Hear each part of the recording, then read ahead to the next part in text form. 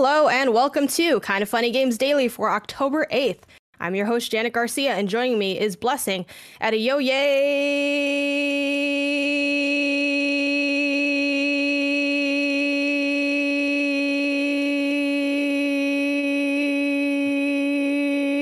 Junior. What's good? I got a lot of questions. One, Kevin, are we live? Because I have my Twitch open and it's not like doing anything. The kids see us? Yeah, as far as I can Yes. tell. And Okay, they're yeah, still I'm doing it.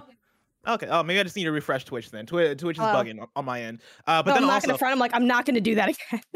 your lungs impress me. I was watching your Twitch stream last night, and I forget the thing you did. I forget what the context was, but you did a similar like holler, like the elongated intro for something, and Yeah, I was the hype train. When it's all yes. aboard the hype train, yeah, you got to. I was very impressed. I did not expect your lungs to be able to do that. And so bravo. And also bravo to your earrings. Those are fresh. Thanks. Yeah, I appreciate it. Also appreciate your Halloween jacket and the very topical t-shirt you wore today. Oh yeah, I got to rock the Los Santos. Very excited. Got to celebrate San Andreas. Before we went live, well, a couple things on the lung capacity. Yeah, I feel like it's channeling that soccer energy, you know? But I feel like I don't actually have like that good of lungs because I'm not like very good at smoking. So I don't think I'm like, this doesn't really transfer to anything other than these elongated things. But I'm like, I did it yesterday because I was like looking at the run of show and I'm like, okay, Tim motherfucking Getty is like, that's already really good. I'm like, how can we make it arguably better? And I'm like, what if we just set it forever? And I'm like, and I'm excited because now I feel like I have at least the option to have a new thing. Like I haven't really had any funky angles for anything. And I'm like, okay, this is going to be my thing. So this is my new thing. I mean, Janet, you say you don't have any funky angles on anything, but like you bring the fashion. That is what I'll say. I feel like every show I've been on with you, at least recently, if not forever, you've always brought some kind of fashion statement that I really have to respect. Like right now, the skeleton hand earrings. And like in the denim jacket and like the decorations behind you, like you know how to set up a scene in a way that nobody else in Kind of Funny really tries to do. You know, oh my god, if you get outside these boxes, pure chaos. I mean, that's the way you gotta do it. Floor, like the game. It's like blazer up top, like athletic shorts on the bottom. Because y'all only this needs to be good, right? Why are we working harder?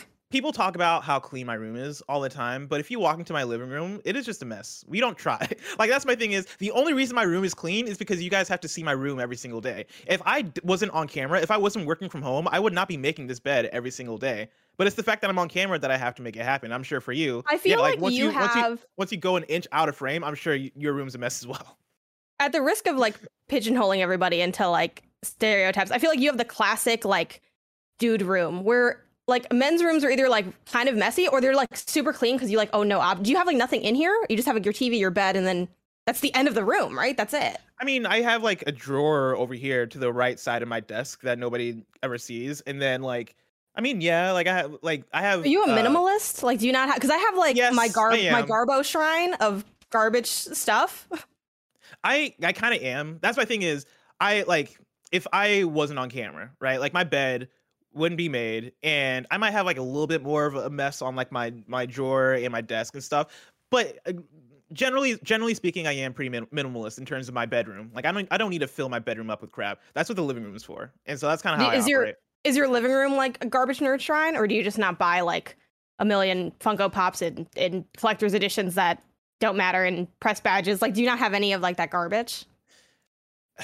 The living room is filled with garbage. Is it my garbage or is it Michael's garbage? That is a question that nobody knows the answer to. I know Michael's bringing that like trash gamer energy. Like I feel like it needs to be.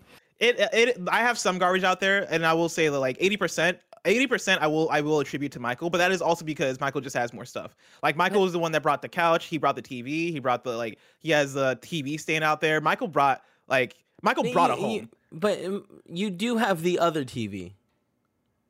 The other TV that I don't really use. Well, whose fault was that? Whose fault was that? You got all excited. You were like, I'll take it.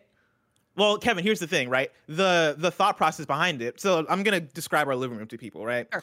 Our original idea for it was oh, me and Michael, we're both gamers, we're both nerds, we both work in media. We're gonna have a setup to where we can have basically 2 living rooms in one, where we have 2 couches or 2 seating setups back to back, and on each wall is our own giant TV. That was the plan. And I didn't have like a big HD TV, and so Kevin Coelho and Greg Miller helped me out. Mainly Kevin Coelho helped me out and was like, hey, let's just grab the TV from the office, like the big TV from the studio, and take it to your place since nobody's using that big TV. And so I was like, bet, let's do it. We do that. And shortly after doing that, I was like, there's not enough space for this. We do not have a big enough living room to go back to back like this. And my only option for really making that work would be to mount the giant TV on my wall, which is way too much of a step beyond what I'm going to do. You say the word, I'll come in with the gun. We're gonna be at the studio soon enough to where you guys are gonna ask for that TV back, and I don't want to go through all the motions. We're probably just gonna buy another TV, and no one's gonna think about that one. If someone's down to mount it for you, you should take them up on that. Because I would be too afraid. I've never mounted my TVs to the wall. I've mounted TVs to the wall drunk. Nailed it. Level. I also don't know how long I'm going to be in this apartment. You know, like this has been a great apartment for the last year. Or for the landlord. If you're listening, I know you're a friend of the show. Yeah, no, if you're my landlord listening right now, turn this shit off. But like, you know, next year it's like I don't know what's gonna happen with I don't know what future Michael has planned. I don't know what future I have planned. I might want to move to the East Bay. I might want to live in SL. Like I don't know what my future holds. Is LA? So plenty of room in LA? Just saying. I would love to move out of it in San Francisco. Cheaper rent, better food. That's enough of that. I would love. I mean, keep selling me on it. I don't know. Okay. Anyway, let's get to the topic at hand, which, again, you're so like perfectly dressed up for, because today's stories include the remastered GTA Trilogy finally being official, which I'm so excited not to have to talk about those rumors anymore. That's the number one thing I'm hyped for. Also, we have California planning to object to Activision's settlement, PlayStation's alleged remake to be announced this Christmas, and more, because this is Kind of Funny Games Daily, where each and every weekday at 10 a.m. live right here on twitch.tv/kindoffunnygames. If you're watching live, you can correct us when we get stuff wrong by going to kindoffunny.com/you're wrong. If you don't want to watch live, you can watch later on youtube.com/kindoffunnygames, roosterteeth.com, or listen later on podcast services around the globe by searching for Kind of Funny Games Daily. Use the Epic creator code Kind of Funny on all Epic Store and Epic in-game purchases like Rocket League and Fortnite to help support Kind of Funny. And to be part of the show, head over to patreon.com/kindoffunnygames, where bronze members or above get to write in, and silver members or above get the show ad-free along with the exclusive daily post show. Some housekeeping for you. Thank you to our Patreon producers, Pranksy and Blackjack. Today we're brought to you by DoorDash, Honey, and American Giant, but we'll tell you about that later. For now, let's begin what is, and forever will be, the Rubber Report. It's time for some news. We have 5 stories today. A baker's dozen. Starting with the headliner, the GTA Trilogy Remaster is official. This came through an article/press release that Rockstar put up on their site, saying later this month, it's the 20-year anniversary of the release of GTA 3, which, Blessing, does that make you feel old? Yes. Yeah. It's wild, right? Like 20 years. And it gets more wild when we talk about, I think, the anniversaries of things like Ocarina of Time and stuff that like I like Pokemon. Like when you tell me the Pokemon is, I forget the exact number, but I'm just gonna throw out 25. 25, right? 25 sounds right. When you say that, I'm like, ain't no way. There ain't no way. Like that, I can't. That is the thing that blows me away. But yeah, 20 years since GTA 3 is fucking wild. It's part like, oh, I'm aging and time is passing, and part, wow, I was really young when I was playing GTA. I think that's the main thing is I remember it so vividly. I remember playing GTA 3 at my friend Addison's house and like us being so into it and us being way too young to be playing that game, but us playing it regardless because like his parents weren't checking the ratings. His parents were, that kid had God of War. That kid had all the games that were doing all the bad things for us as like we were not 5. We were like probably like 7 to 8 year olds playing that game. It was ridiculous. But yeah, like I remember being like in elementary school playing Pokemon and playing these different games. And the fact that you're telling me that was 20 years ago, I'm like, oh yeah, mathematically that makes sense. But just in my mind, it still blows me away. Yeah, this is like a retro game at this point, which is crazy.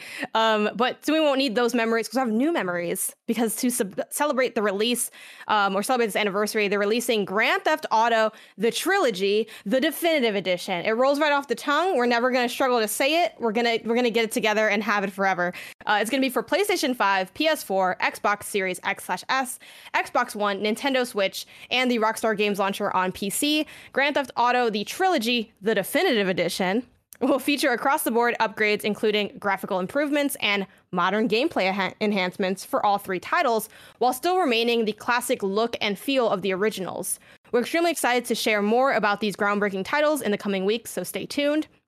To prepare for the launch, they will be removing existing versions of the classic titles from digital retailers next week. So if you really want the original versions, you're going to want to make those purchases now if you haven't already.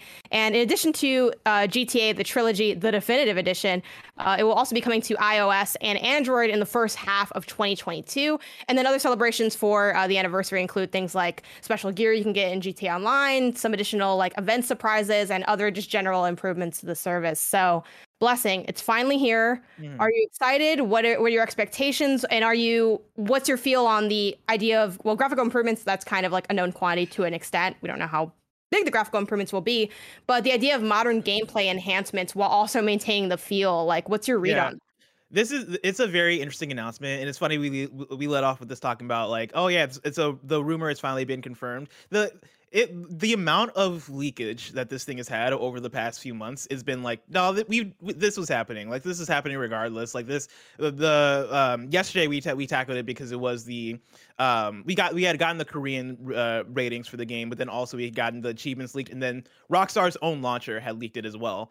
And so this was pretty much all but confirmed. Seeing the actual final confirmation and seeing them confirm like pretty much everything we already knew about it.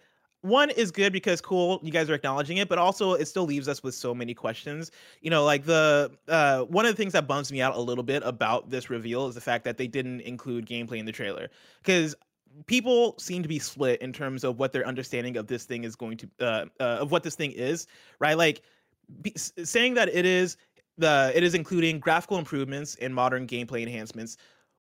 What does that mean? Especially when you say that also it's going to maintain the look and feel of the originals. So is it going to be modern, or is it going to be is it going to play like the PS2 games? I feel like they're kind of taking that line a bit of like having that back and forth of, no, it's going to be new, it's going to be fresh, it's going to be all these things, but also it's going to be the old games. The thing I would say is to temper your expectations for people who are listening and people who are watching. Right now Kevin is bringing up the trailer that they did put out, which again like is very much like a, hey, this is happening, right? It has the music, it has the coming soon screen, it has like some of the images to show like some silhouettes and cityscape. Yeah, the silhouettes that align with GTA 3, GTA Vice City, and GTA San Andreas, which watching this had me a little bit hype. I was like, okay, yeah, let's go. You know, it was hitting those nostalgia buttons, but also for me as somebody who wants to know exactly what this thing is, it wasn't hitting on that level.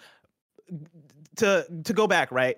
Temper your expectations. What this strikes me as is a remaster. I think this is going to be a bit polished up of the versions of GTA 3, GTA Vice City, and GTA San Andreas. It reminds me of when they put out the mobile versions quite a few years ago. I want to say like maybe even a decade ago at this point, maybe not that long, where they were like up-resed ports of those games, and they did have like new control schemes and all these things, but like at the heart, they were basically those same games. I'm expecting that. I'm expecting these games to not feel like you're playing a modern video game. I'm expecting them to be those old GTA games, but up-resed with better textures. And even when I say better textures, I am not talking about it looking like GTA 5. I'm talking about it looking like a higher res GTA Vice City, right? I think that is what you're going to get. And I think for a certain portion of the audience, that's going to be exciting, because for me, for somebody like me who loves San Andreas, I'm totally down to replay San Andreas the way it was, because you know I love that game at the time, and and going back to it is more so of I'm going back to it for the experience as opposed to playing a modern game sort of thing. I know for so many people they're going to hear that and go, oh, what a bummer, and I totally get that. I think that's a very valid response, but you know, for the way they're rolling this thing out, they're saying it's coming out later this year. If this was a bigger thing, if this is revamped GTA 3 through San Andreas, you would get way more hype for it. You would have them ramping it up more in terms of marketing. You would have them giving it a huge reveal with the gameplay. They would be talking about this in a way bigger way if this is something that was way more substantial of a remaster. I think, or the standard of a remake, right? But this strikes me as this is going to be a remaster with some care put into it, but don't expect much beyond that. That's basically my read on it too, just because if you're not really revamping, like if you're maintaining the look and the feel, like, so the game, right? Like it's just like if you think of the look and the feel of something, that is the entirety of the game. So basically it's trying to maintain that same DNA. I think, yeah, it'll be something akin to, I think, what we used to see a lot with these collections. Like you used to get like the HD collections on PS3 from PS2 games. I think the jump will look like that, but maybe with some additional tweaking to the gameplay in terms of like maybe some quality of life stuff, some control stuff, maybe some like, you know, updating the UI to make it make more sense, or just like little things that maybe I probably can't even think about from just trying to remember like my time playing those games as a kid.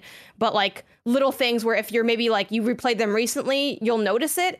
But I think if you didn't replay them, you might not even notice what the changes are, because I don't imagine they're going to be like super substantial. I assume it's going to be things like better controls, right? Because PS2 games, going back to PS2 games, the controls can often feel off because over the years, you know, things improve, control standards differ, and all those things. So maybe in this game it is R2 to drive as opposed to pressing X, and as opposed to like square to brake and all these things.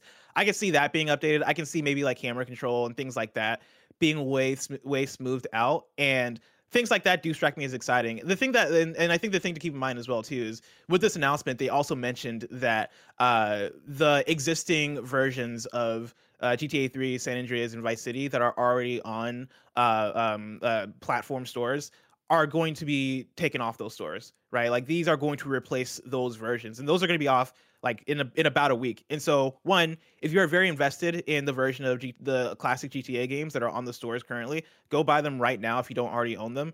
But also, I think that lends more credence to this is just another like them cleaning those games up and replacing them. This is not something that is substantial. This is a remaster, and I'm not too bummed out about the fact that they're getting rid of those games, as long as this one hits, as long as this one doesn't have any glaring errors, because it very much seems like hey, we're just replacing what the standard is for the classic GTA games, which I think makes a lot of sense.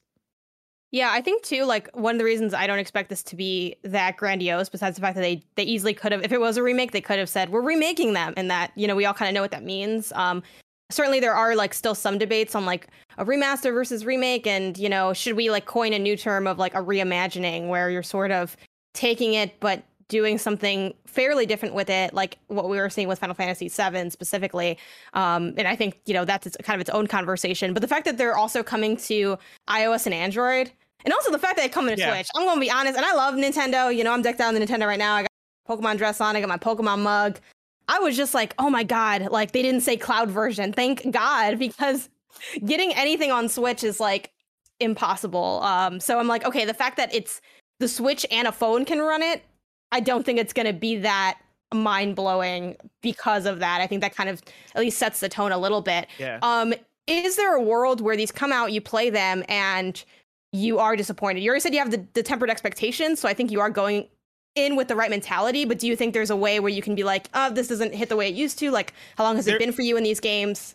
There's one specific way, and that is if these games don't have the music.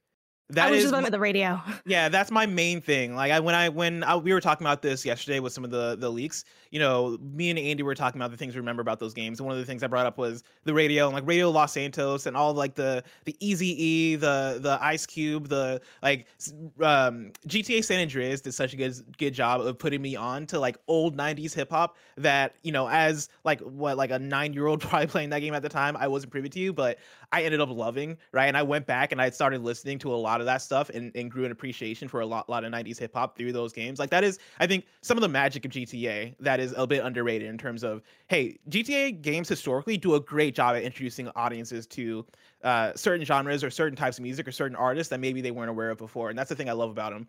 I also mentioned K Rose, right? Like driving across the country, having that stretch from Los Santos to San Fierro, and driving and having like the water on one side and then the mountains on the other side, and having K Rose playing. It is country music, and it is Mamas Don't Let Your Babies Grow Up to Be Cowboys, and I Love a Rainy Night, and like all those songs. There's something so special about the way that music is tied to the GTA experience.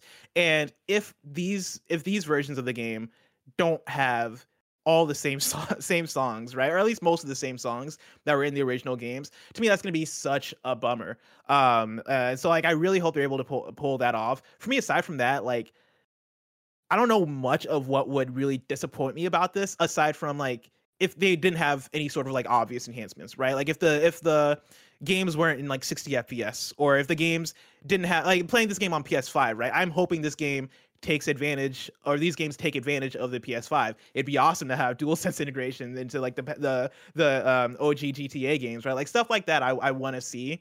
And so if they're missing out on that stuff, I think that's a bit of a bummer. But you know, overall, my main thing is just keeping the music and keeping the same level of, like, just don't fuck anything up, I guess is the main thing, right? Like, don't take out content, don't fuck anything up, don't fuck up the music. Maintain all the things that made those games dope. And I think the people that are fans of these things that are coming into this trilogy, wanting to re-experience those games out of nostalgia and out of just loving GTA, are going to have a good time.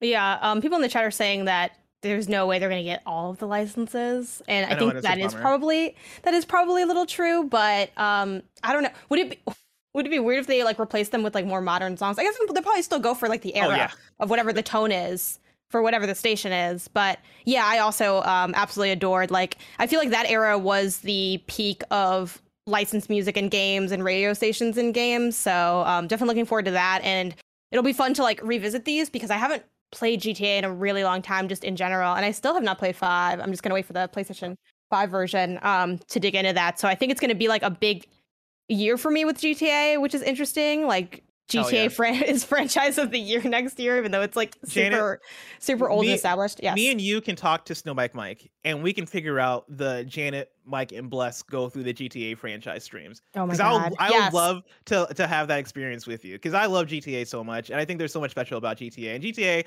I feel like often gets like the flack that Fortnite gets, because it's so popular and so many people play it, and people want GTA 6 so badly. So now whenever Rockstar does or announces anything that isn't GTA 6, people are like, what the fuck, just give us GTA 6.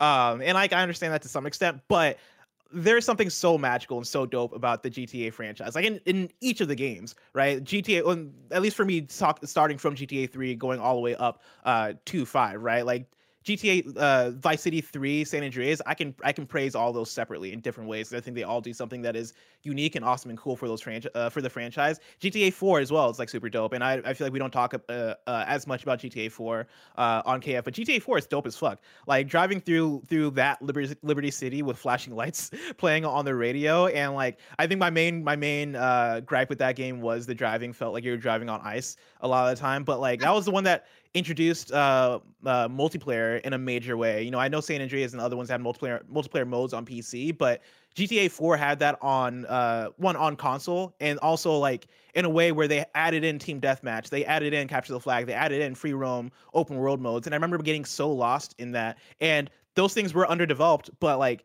regardless, as somebody who loved GTA, I was still like, oh, this is GTA, and I get to play with friends online and cause a ruckus and do online races and all these things. Yeah, dude, GTA is dope, and I think the announcement of this trilogy is you heard it here first. You heard it here first. I know you guys have never heard this from anybody before. Yeah, hidden gem. GTA hidden gem. GTA is dope. And yeah, like I honestly can't wait for this trilogy. No, but for real, I am excited for it. The last thing I want to say is that for me, like my experience with GTA, like I literally messaged my brother this morning. I'm like, which ones did we play? Because they all blur together. I think we mostly hit up 3 and Vice, and I played an insane amount of Liberty City Stories on the PSP. Like that is like one of my very core GTA memories. And you know, they mentioned this post, of course, like saying sort of how iconic they are in terms of like what they did for open world games. And I feel like still to this day, like GTA and then I guess like Breath of the Wild are sort of for me the pinnacle of open world and like the experiences that I had. And like, I think GTA was the first time I really felt like I went into a game and I was playing around with what the game had to offer and not just like the core mission structure. Like I had so much fun like save scumming that game. We're like, okay, I'm gonna have this save, I'm gonna boot it up, I'm gonna drop all my money on a rocket launcher and I'm just gonna get the stars up and I'm just gonna run around. And that was so fun. I did that so many freaking times. So dude, I'm excited to this is my fall, I feel like, in terms of companies going back and bringing forward the things that I love, because I tweeted out a few weeks ago after the last Nintendo Direct that I'm never gonna you guys are gonna hear me talk about the N64 to an obnoxious extent when they released the N64 online for Nintendo Switch, and GTA is the very same thing for me. I can't believe I'm getting both GTA Trilogy Remaster and N64 online in the same fall. And yeah, I'm with you, right? Like in terms of what those open worlds did for me and my enjoyment of video games. Like for me, in terms of open world video games, I have landmark moments that I can list. You know, San Andreas, and I guess GTA, that trilogy in general, are for sure like a moment for me and for everyone in terms of, oh shit, like this is, I can't believe an open world sandbox game can be this, right? I can't believe it can have this level of freedom. I can't believe I can use cheat codes and summon a tank and just like, you know, wreak havoc and do all these things. I think of Fallout 3 was another one for me, where getting into that game, that had another, I guess that was another landmark moment for me in terms of, oh shit, an open world can be this. GTA 5 was that for me again. Breath of the Wild was that for me. I think Far Cry 3 probably was that for me as well. Like there are these, I think, landmark open world, and Red Dead Redemption, I'm sure, is that for plenty of people as well. Yeah, it would have been for me, but I'm like, y'all, it's too much. I bump into anybody, everyone starts shooting. I can't. The stress of getting my clothes dirty, like I couldn't do it with Red Dead. But it was, I think, highly ambitious and still going for that. And I think we continue to chase down pushing that needle for that genre specifically, and I think it's always so fun and ambitious. But all right, let's move on because we can talk about this forever. Though I do want to shout out, someone in chat said that I'm too young to have had that experience with Mario 64. I've been playing games since I was 5 years old. I absolutely had a great experience with 64 that I remember very fondly. Jana, we're the same. We're the same age. Yes. Mario 64 was literally my first video game, and I played. It was one of my really early games, and I got the collection, and I've replayed it like a bunch of times. But like, you know, go off. But I also wouldn't call that an open world game. I think it has elements of freedom that we hadn't seen before, and like obviously in a super innovative and like incredibly iconic game. But yeah, so yeah, that's that. I played Super Mario 64, y'all, when it was around, like breaking. Anyway, let's go over to California plans to object to Activision's settlement. For this, I'm pulling from Axios, which reads, in a new court filings, California's Department of Fair Employment and Housing has indicated that it plans to officially object to September's proposed anti-harassment settlement between Activision Blizzard and the Federal Equal Employment Opportunity Commission. Why it matters. And this is just quick shout out to, again, and I'm always talking about Axios on this show whenever I pull from their stories. I love their structure because it's so bullet pointed and great, and like their why it matters between the lines, like that's all them. I'm just reading from their work, and I love they break down that structure, especially for stuff that's highly technical and involving like, you know, the law and all these different bodies and entities. So again, shout out to Axios. Why it matters. A scrap settlement could extend the scrutiny Activision faces from myriad of investigations and lawsuits while delaying or nixing a planned $18 million victims fund. While Activision and the EEOC have presented the settlement as a means for justice for some workers, critics have said it also lets Activision begin to turn the page relatively quickly. Between the lines, the DFEH's filing focuses on the technicality of when it can object, urging the court to let it do so before the plan causes irreparable harm. The DFEH's objections hinted in these preliminary filings focus on the EEOC's settlement's lack of mention of its own suit and potential damages victims could receive. It also criticizes the language in the plan that could lead people who settle under the EEOC agreement to release Activision from any other claims. Blessing, what's your read on this? Obviously, we're kind of continuously getting updates on what's going on at Activision and Blizzard, but what's your gut reaction to this pushback on that settlement that was announced, I think, about like a week or two ago? Yeah, like I mean, this is an interesting one because I'm not like, and neither of us are really like law people. At least I don't know if you're a law person. No, I'm not a lawyer in the past life. I know you're a teacher in the past life, and so I'm sure anything's possible. But it was English, so it doesn't transfer for this. Okay, fair. And so looking at this, as somebody from the outside looking in, I'm like, all right, good, yeah, like keep them accountable, keep their feet to the fire, like make sure that their Activision Blizzard is not getting off easy for the environment that they've created for the workers and mistreating the workers and having the higher ups abuse that power and all of that. I'm it this the being able to follow this saga over the past, I guess, couple months now, right? Like, because I feel like a lot of this started blowing up in about August. I all the continual updates has kind of they've been a journey in terms of, yeah, like it just keeps going, right? Like I feel like there's always been something new that pops up weekly in terms of, oh yeah, and this person did this, and oh, this person's leaving, and oh, this, and I appreciate the fact that there's always an update. I appreciate the fact that I feel like this time more so than many times we've seen in the past, there's actual action being taken, because I remember plenty of cases where we talk about a higher up being shitty, or we talk about a company, not paying the workers correctly, or not giving good work conditions. And I feel like that stuff comes and goes so quickly. And like we report about it for a week straight or 2 weeks straight, but then, the news cycle moves on and we follow up maybe like months later and we're like, oh, nothing happened.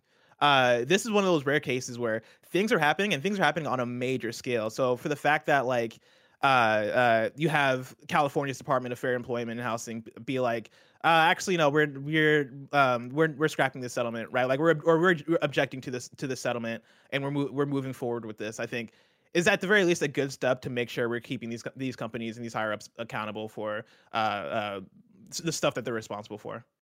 Yeah, and like my read on this is always like trying to get the sense of like what the workers want and what's best for them, which obviously like I'm very removed from that on a couple different levels.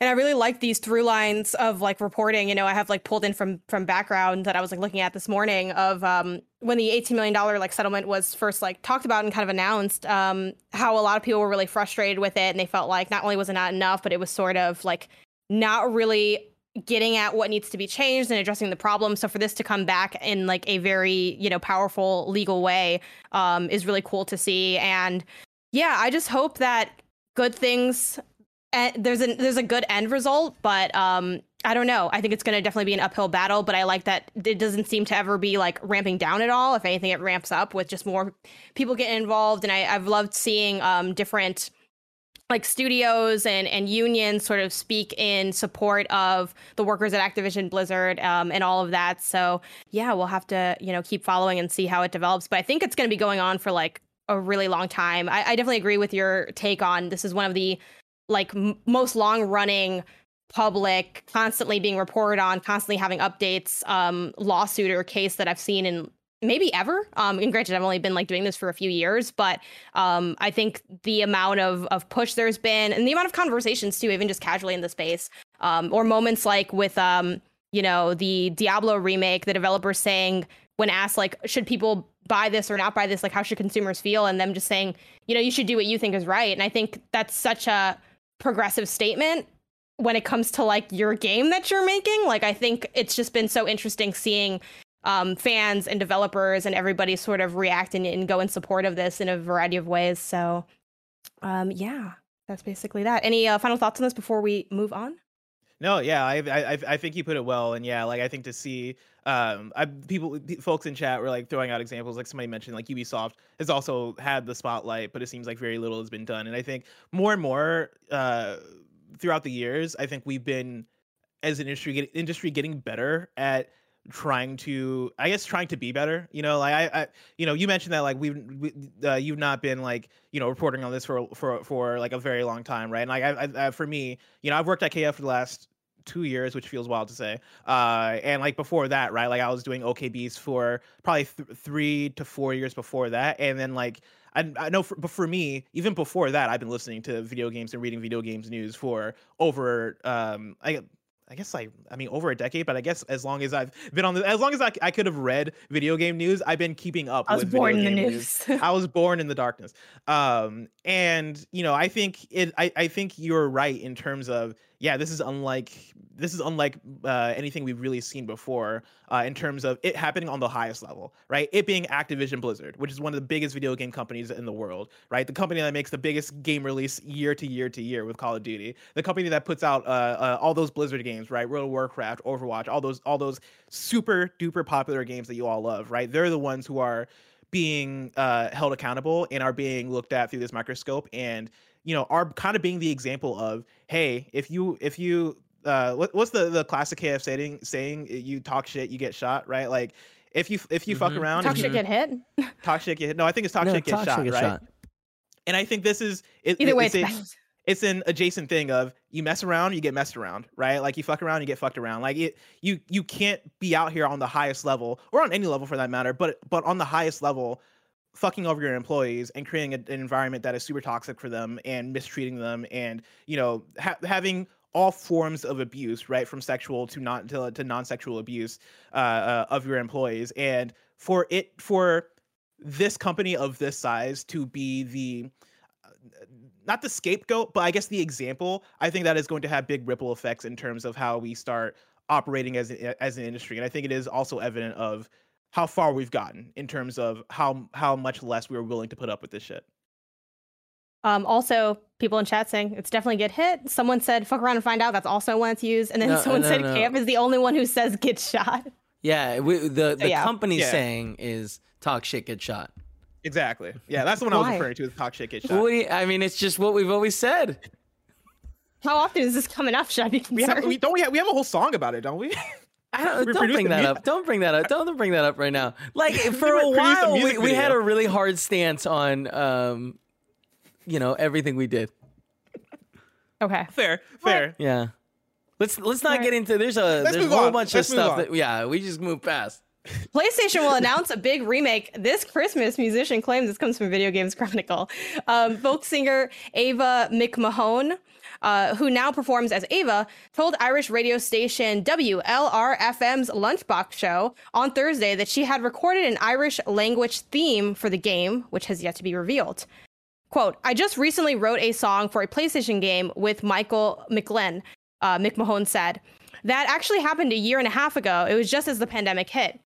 Michael got in touch and just said, listen, we're writing music for a remake of a PlayStation game. And he does that a lot. He's done a lot of writing for different games that are very well known, but I'm actually not a gamer myself. Later, she continues saying, it's actually going to be announced at Christmas, the name of the game. I have heard it now and have had it confirmed that it is a big game, which is great. So it's going to be an Irish language piece in the game, which is brilliant. VGC then speculates, like in that article, that the game may be Xenogears, the Square Enix game originally released on the PlayStation in 1998, sort of based on tweets of other composers and just like general deduction. Specifically, they were referring to Mitsuda, a composer who worked on Chrono, Xeno, Shadow Hearts franchises, tweeting a photo last week of McGlenn and his daughter preparing to perform music remotely. But of course, like they could also just be generally working because they're probably working all the time. So they're not necessarily related, but that was sort of their guess. Blessing, do you have any read on what this could be? And if it gets announced, it's the kind of rumor, or what's this musician said was that it'd be announced like during Christmas. I don't know if that's like the Christmas season, like the 25th, like the Christmas season. That sounds like Game Awards. In terms of when the announcement will hit, that sounds like Game Awards. It sounds like PlayStation is going to announce a remake of a game at Game Awards based on this story and based on everything presented.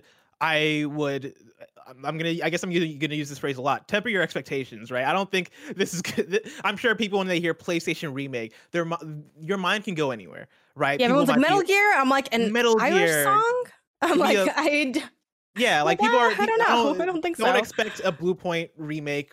I guess in general, because they said they're working on an original game, but don't expect that kind of thing. I'm expecting something of the scope of what was the one that they released? Like I think it was last year, the OG PS1 game that was the platformer.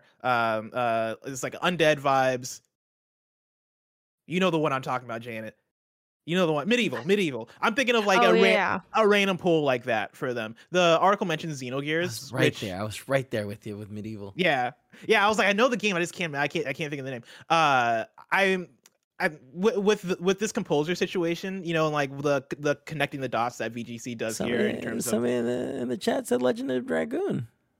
Also, was there an Irish song in Metal Gear? Someone said there was, but like, is that true? Like, I don't remember. I actually didn't even really like play the first Metal Gear. I went straight to 2. I don't know that there's an Irish song. Like in the later ones, there's the Italian song, right? There's so much music in Metal Gear that if you told me that, hey, there's an Irish song in one of the Metal Gears, I'd be like, okay, yeah, that makes sense. Probably. I will say Notorious PIG says check out. Then they write the name. I'm guessing like I can't really pronounce it. The best is yet to come. An Irish song in MGS1. I don't know if any of y'all can tab that out or look into it, but yeah, then I guess if that's true, then I could, because the thing that throws me through a loop. Your expectations. Yeah, okay, but here's the thing. It's a big game. It's a very well-known big game. And not that, you know, I guess that also does apply to like Xenogears to a degree, but I feel like, yeah, that's my comment. Ain't no shade to Xenogears, but I'm just saying, like, if it's like a heavy hitter, I feel like that would make more sense, but I don't know. Here's the thing. I'm not listening to the Metal Gear soundtrack every day. Now, to be clear, right, the person that is saying this is a big game, it is the folk singer, right? The musician. The musician. Yeah. I feel like when hearing from a musician, right, that is a big game, that can mean any game. I don't take that as gospel. But okay, here's the thing. Go for it. Her wording, and it could still be like, you know, well, again, wrong is so like. I'm just saying, this is not Jim Ryan saying this is a big game. This is a musician who worked on a project, and for her, that is true. Any project, but she said that she had it confirmed because she admitted, like, I don't really be knowing games like that, you know. But like someone else was like, oh no, this is a big deal. Like people that do know games. She's saying people that do know games told her it was a big deal. And I think it was in a more casual. So I don't think it was like the people that made the game being like, oh, this is a big deal. That's my thing. That is too much telephone for me. Where like, who told you? Who told you it was a big game? Like, who told you this? What is a big game to that person? Because if somebody came to me, Kojima told her it was a big game. If she came to me and was like, "Yeah, I did the soundtrack to Dark Cloud, the remake," I'd be like, "That is a big deal. That is a big game." That's what I would say because I love Dark Cloud. The whole You're world. Always. What is with the Dark Cloud agenda? You bring up Dark Cloud like every because there's no reason that often. You always bring up Dark Cloud. There's no reason for Dark Cloud not to be here again. There's no reason not to bring it back. It's the perfect idea. Really quick, Dark Cloud's hilarious. Animal Crossing. Okay, so Dark Cloud is such a funny relationship I have, and I feel like people are going to be like really stressed and pressed over this, but like it is what it is. I don't know. It's Friday. Calm down. But I had that game when I was a kid, but I got it like super randomly, and I literally like couldn't like. There's like an opening area, like a literal like the beginning of the game, and I couldn't like figure out what to do. I don't know if it was a bug. Looking back, I guess it could have been a bug, but I couldn't get out of it. So I'm like, I guess I'm never playing this game again. I spent all of like 5 minutes with that game, and I would have played it because I was a kid. So like, you know, this was one of like 8 games we had. So it's not like I was like bouncing off of games the way I do now where I'm like, there's so much going on and I'm playing like dozens and dozens all the time. But I remember, but like, I always think of me not being able to get out of that first area. That reminds me of the first 5 months that I had Jet Force Gemini, and I couldn't figure out how to get into the first level because the game there was like a point in the game where you had to aim and to shoot like all the different sentinels that were flying. And as a kid, I couldn't figure out that you had to press the R button on the N64 in order to activate that because the game didn't tell you that. You kind of just had to figure that out. So for the longest time, I had Jet Force Gemini, and I was stuck in that room. And I just like, for me, it was a bad game. I was like, oh, I can't get past this thing. Until one day, a cousin came over and beat that first area, and then allowed me to experience the rest of the game. And to this day, it's one of my favorite games. You just needed a cousin to come over and be like, this is how you get out of the first area. Can you ask your cousin to beat the first like 10 minutes of Dark Cloud for me? And then I can just pick it up and keep on walking? We can make this happen. That game is on PS4 via PS2 to PS4. And so we can boot it up. You can do remote play. Not remote play, but where you have somebody else play your game for you. Yeah, I would love if it like was actually incredibly easy and I was a child, so I don't know how, but I had an older brother and I feel like neither of us could get out. I don't know, maybe it was a bug. Before we go to our ad break, I do want to acknowledge that someone in chat said, is Janet small or is the cup huge? A little bit of column A, a little bit of column B. The mug is quite large. It's a Pokeball mug that I got from GameStop. But like me and GameStop beefing right now because they said my copy of Metroid Dread gonna get here like in 5 days. Oh like, wow, bro! Like I gave you that. I gave you like $80 to $100 like 3 months ago. Oh, okay. I was gonna ask, when did you pre-order? Oh, a long time ago. And I was like, when Zach says, can't get from Jane is tiny. Yes, I'm 5 feet tall. People don't know this because I'm just a square. And y'all center it so that like it's like they're showing the height where it's like, we're going to make Greg's box all the way at the top and Janet's like all the way at the bottom to show that differentiation. But yeah, super small and super annoyed at that delay. But let's get a word from our sponsors. This episode of the podcast is brought to you by DoorDash. Picture this. It's been a long week. You're glued to your couch. You're in your pajamas. In fact, you haven't seen your real clothes in weeks, and then it happens. Your stomach rumbles.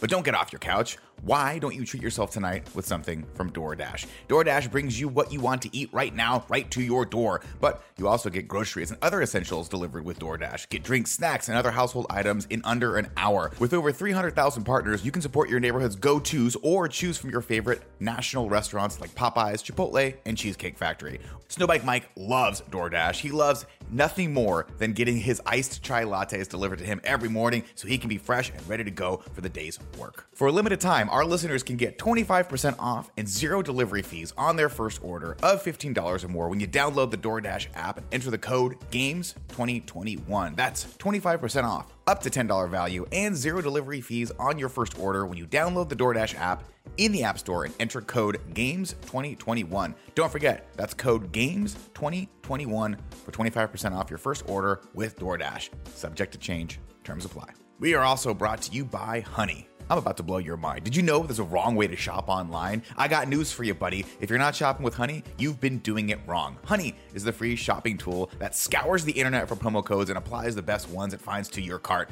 Honey supports over 30,000 stores online and is super, super easy to use. Say you're shopping on one of your favorite sites and you go to checkout. The Honey button will drop down and all you gotta do is click apply coupons and wait as Honey works its magic, looking for codes it can use for that site.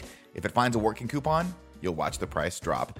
Kevin and Tim use Honey all the time, especially now as we're ramping up the new studio. They're never not shopping online without Honey because they like saving money, and I like when they save me money. It's great. If you don't already have Honey, you could be straight up missing out on free savings. It's literally free and installs in a few seconds. And by getting it, you'll be doing yourself a solid and supporting this podcast. We never recommend something we don't use here personally, so get Honey for free at joinhoney.com/games. That's joinhoney.com/games.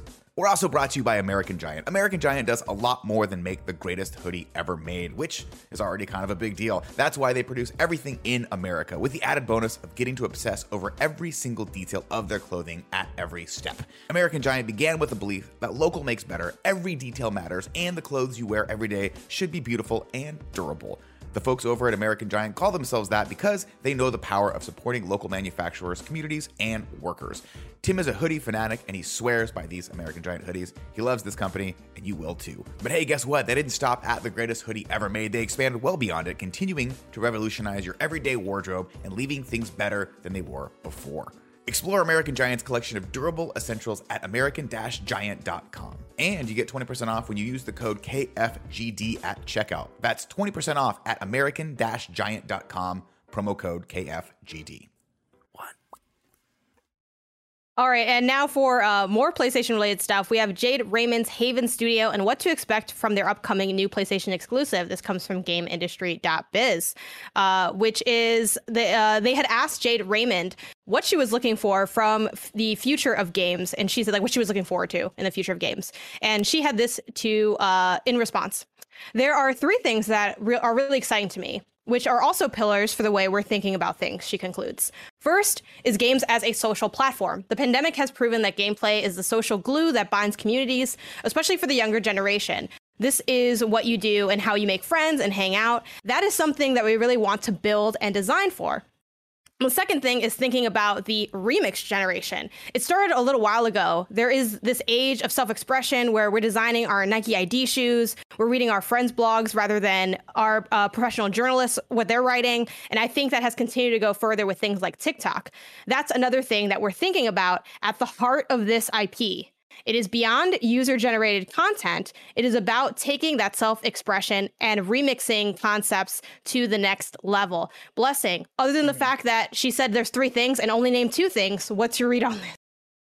This sounds like this sounds like It sounds like when PlayStation came to Jade Raymond, they were like, "Hey, do whatever you want. Like, we're just gonna fund. We trust you, Jade Raymond. Just go off, make your own thing." And I'm happy for her. I'm happy for her in that studio that it seems like they're able to express themselves and like make whatever they want to make. Because this sounds very abstract. This sounds. I will say earlier, and it's like a really long article, which like please go read it if you're interested. Let me get the actual proper title so people know to Google for if they don't feel like clicking links. It's Assassin's Creed, Stadia, and Kindness, introducing Jade Raymond's Haven Studio. It's a really long piece, and in it, you know, to your point of like, it feels like she just kind of got like creative freedom to do whatever. There is like a specific pitch that was given. Like she mentions that like.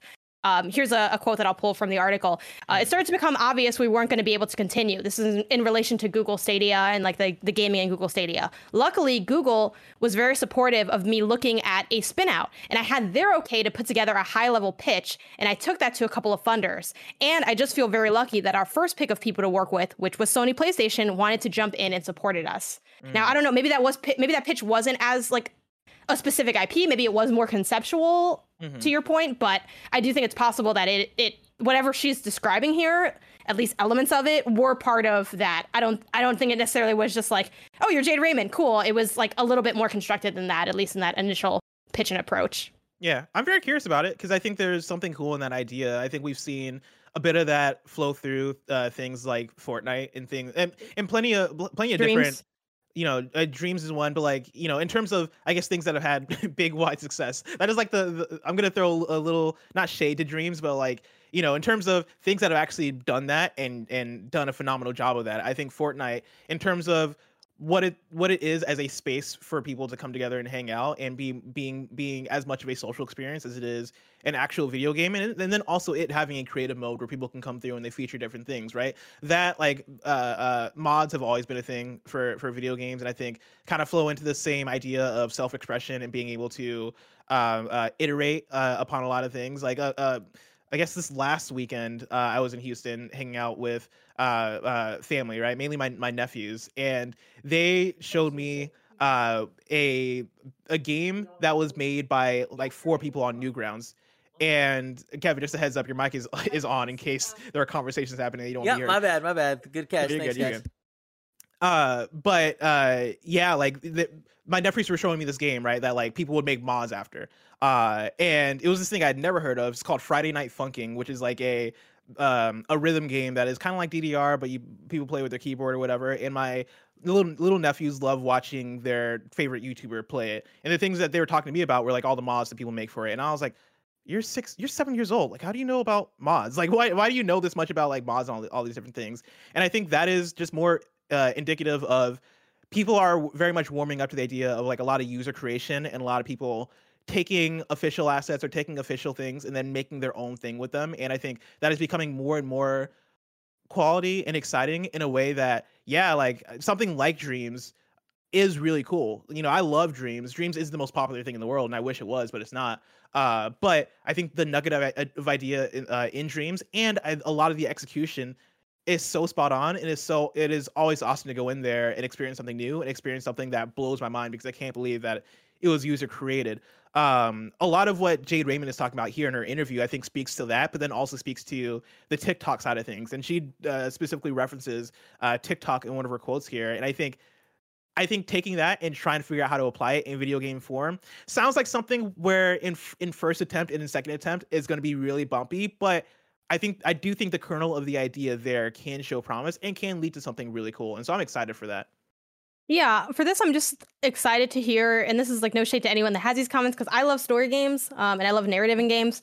But so often when people are asked this kind of question, they like give a sort of, I guess, more generalized answer of like, oh, how storytelling can involve in the medium, or what the technology allows us to do in terms of like, you know, some element of performance. So I like that this is kind of like a weird, like, very socially driven, very like modern feeling answer to this question. And it makes me very curious about like what the genre of this thing is exactly going to be and whether this will be like a mode or like a main element of the game. Before we move on, I do want to know, Blessing, did you ever design those Nike ID shoes yourself? Or did you ever do any shoe customization? No, I'm not like a huge shoe person. Really? Yeah, no, like I'll see if I see fresh shoes at a store, I'll buy fresh shoes, but I'm never like I'm not the guy who's gonna wait in line for the new Nikes. Have you like designed like the Xbox Design Lab controllers? Like, have you ever done any custom like items like that? I've always wanted to, but I've not. Like throughout the whole Xbox One generation, I think I was always waiting for the hope that PlayStation would do their own design labs, and they never did, and I don't think they will anytime soon. But like I have so many Xbox controllers now that are just like random. Like I have like the 3 Space Jam Xbox controllers. I have my Outriders Xbox controller. I have like 2 regular Xbox Series X controllers. I'd feel bad doing a Design Labs one because I'm already like I'm drowning in controllers right now. So that's the thing too. I'm like, what is this for? I guess just I have like one special one, but I don't know. But I do think that stuff's interesting, and one thing that's kind of fascinating about her comments to me is how much she's pulling in on like the wider scope of like where we're moving as like a culture, more so than like, again, what technology has allowed for in games. I think it's a very interesting and conceptual answer. To close out the show, let's jump to Eurogamer, which writes, Nintendo says it has improved Joy-Con analog sticks, but wear is unavoidable.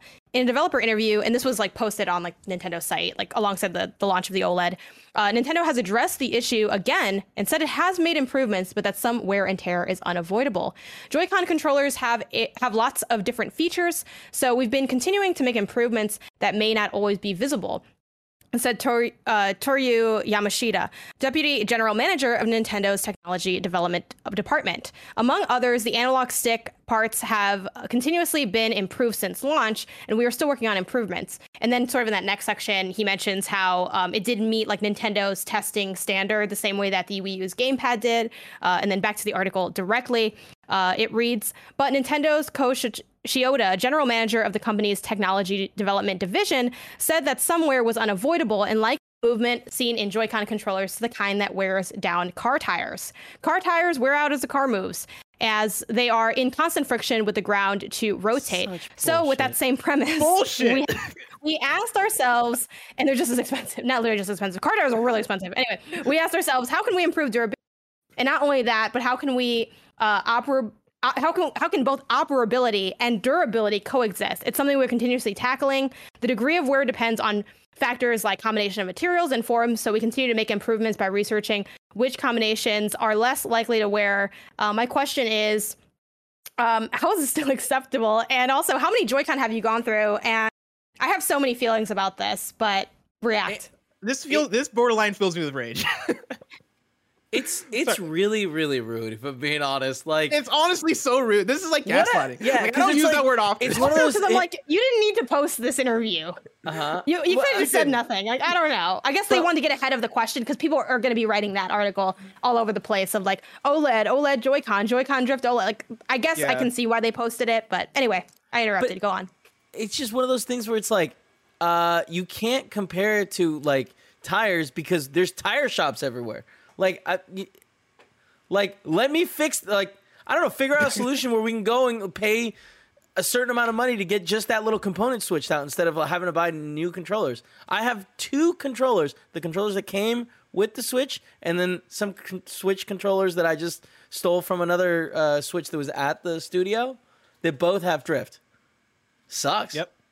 The controllers that I had, with my Switch that I got at launch, those got drift. I want to say about when Pokemon Let's Go Pikachu came out, and so I forget if that was a year after, maybe that was about 2 years after that got drift. And then the new ones that I'm rocking right now, they don't have drift yet, and I use yet because I know they will, because it seems like every Joy-Con gets drift at some point. But I do have a thing where one of them just refuses to stay connected all the time, and so my I believe it's the left one will just disconnect at just random points while playing games.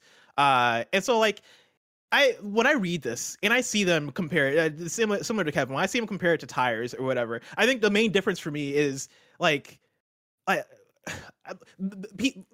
the drift stuff was like year 1 that people were like reporting that, right? Like this isn't an objective, hey, after a few years of using your Joy-Con and fucking around with the analog stick, eventually you're gonna get the wear and tear that fucks it up. It's like, no, drift can happen day 5. It's not a wear and tear thing. There is a functional flaw in your Joy-Con controllers that you need to fix, that I am shocked that it seems like they've not gotten rid of. it's also like, hey, you know what? Other manufacturers don't seem to have this issue with a very similar component, and it's like, the Vita had an analog stick that like didn't break. It's ridiculous. Yeah. And I will say, like, my OG DualSense did get drift after about like 5 months of using it, and that's a bummer. But that is like a Gen 1, like we're not 4 years past the launch of the PS5 yet. Well, that is I would say that I expect to be taken care of. The fact in year 1, I can excuse it for the Switch. The fact that we're in year 4 of the Switch and it is still an issue, and they are releasing new big revisions of the Switch, like the OLED Switch, and it is still an issue. It's like, that is unacceptable. How are we here? I think the difference too with like, and a few people in chat mentioned getting DualSense drift, and then a few people were like, I've never had Joy-Con drift, and I don't even believe you, to be honest, or you're just not playing it that much. I don't know what's going on, but everyone, I don't personally know, and I know a lot of Switch owners, anyone who hasn't had drift, like, at all. Like, and I think the thing with the DualSense issues, because that was also reported on when it first came out, but I think it's the difference is how widespread it is, because for me, as someone that also has owned the PlayStation 5 for as long as you have, I haven't had any drift in either of my controllers. I had it pre-launch. My boyfriend got his PS5 at launch. He also has 2 controllers. Neither of them have drift. Meanwhile, we each have Switches that we got like when they came out, and we've gone through several sets, I would say, of Joy-Con. And it's at the point where, as well, having the I have the special edition Animal Crossing one, and those ones have lasted quite a while. So that's cool, and that's lucky, but it's gonna suck when those give out, because the point is that they're special edition ones, and it's not like I don't even know if you can buy those separately. So I don't know. And then I know some people too, when they got the Animal Crossing one, special edition one, they're like, I'm not gonna use these because if I use them, they're gonna break.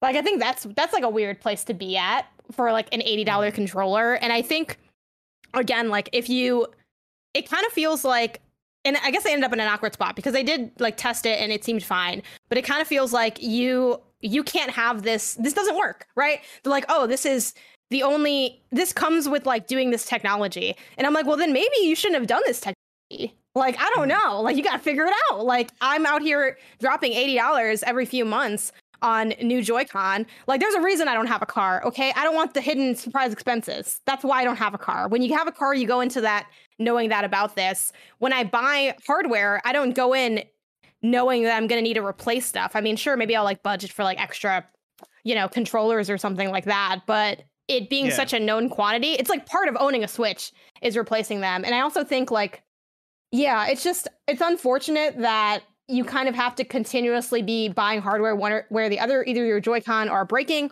or you're like me and you picked up like, a newer model, because the newer models are always a little bit better. But then when they do have an official update, it's always like, there's some weird asterisks attached to it. Even the OLED, which has gotten a lot of praise, but at the end of the day, it's like, yeah, if you play dock, though, it doesn't matter. Or like, oh, this is a light, but also it doesn't do this thing. And it's like, give me something that's good and that works, and that fixes my problems. I think the thing that like I guess obsessed me the most about reading through the statement is like, they're not lying per se in this article, talking about wear and tear and talking about components breaking down, and like, we're going to continue to figure out like what makes these components break down and all these things. It is the fact that I feel like they are deflecting from the actual issue, which is, of course, everything has wear and tear. Of course, car tires have wear and tear. And of course, like, there are plenty of controllers that I've had that aren't Nintendo controllers. Well, maybe not even plenty, but there are controllers that I've had, and I know plenty of people out there have had plenty of controllers that have ended up having drift that aren't Nintendo Joy-Con controllers. But I think it is undeniable that the rate in which Joy-Cons get drift is just way above any other controller. At least from my anecdotal experiencing it and watching other people, the Joy-Cons are the biggest issue as controllers getting drift. One question that I haven't heard talked about too much. Have you guys ever heard of the light having drift? I have not personally. I've not heard of it. I don't know if there's been any articles on that. It's a little interesting, huh? The one that like you can't buy, new controllers for. I see what. Okay, you know what I mean? Like, that's something that's interesting. We're getting the conspiracy theory cap on a little bit, but I do get what you're saying. All I'm saying. I do get what you're saying. What happened to that big ass lawsuit with all the right? Wasn't there a big Nintendo lawsuit There was. I don't know if that's happening. If that's been updated. Nanobiologist in the site says the light also gets drift. I would say nanobiologist, and let me know if y'all have articles. Obviously, the show's kind of wrapping up. But if you have articles to send our way, go ahead. Because I think there's a difference between this thing can break and sometimes does, and this is a widespread issue. And for me, like, that does come down to how much has it been if it's a widespread issue, it usually does get reported on. Not that that's like that. Not that an article needs to confirm your experience with hardware, because I'm not saying that. I'm just saying versus when we talk about Joy-Con drift being a widespread issue, there's a difference between something can happen and this is basically inevitable of a problem. I wish there was a world, because this is impossible information to get, but I wish there was a world where we could know, out of all of the produced Joy-Cons, what percentage of them have gotten drift. Because I think us seeing that number would probably shock us. Because this seems like eventually it's going to happen. And like, when I say eventually, of course, eventually anything's going to break. But when I say eventually, it's like year 1, this could happen. Year 2, this can happen. At any point, you're at risk for Joy-Con drift. Like, it can happen whenever. And there have been enough cases I've seen of people having to get new Joy-Cons or experiencing Joy-Con drift where I feel like I wouldn't be surprised if the number was like 40% or some shit like that. We have so much looming threats in the world. The last place I want it is from my like Nintendo hardware. Before we wrap up, I do want to shout Snug Slacks in the chat says, I am literally in a warehouse full of tires and not a Joy-Con is to be found there. And I think that speaks to the problem. But Joy-Con drift being fixed is so far away that it probably will never happen. If I want to know what is coming to mom and grab shops today, where would I look? You would look toward the official list of upcoming software across each and every platform as listed by the Kind of Funny Games Daily Show hosts each and every weekday. Yeah.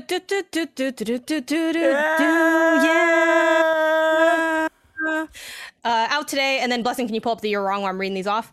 Yes. Rain City on Xbox One, Night Riviere on PC, Metroid Dread on Switch, except for me, where it's still in transit for some reason, even though it's already in California. Tetris Effect Connected on Switch, Lord of the Click 2, Xbox One, Enigmatis 3, The Shadow of Karhala on Switch, Bouncy Bullets 2 on Switch, AAA Clock on Switch, Medieval Tower Defense on Switch, To Room on Switch, The Adventures of Spunk, Dodgers, and Splat on Switch, and Peace Death 2 on PC. Some quick new dates for y'all. Apex Legends dropping between October 12th and running through November 2nd. It is the Monsters Within event, where you fight to conquer the Encore Arenas map, and special event limited cosmetic sets highlight the scariest side of some of our most fearsome legends. And then they go off and list some of them. That means more to Blessing than it does to me. And real quick, Blessing, any You're Wrong?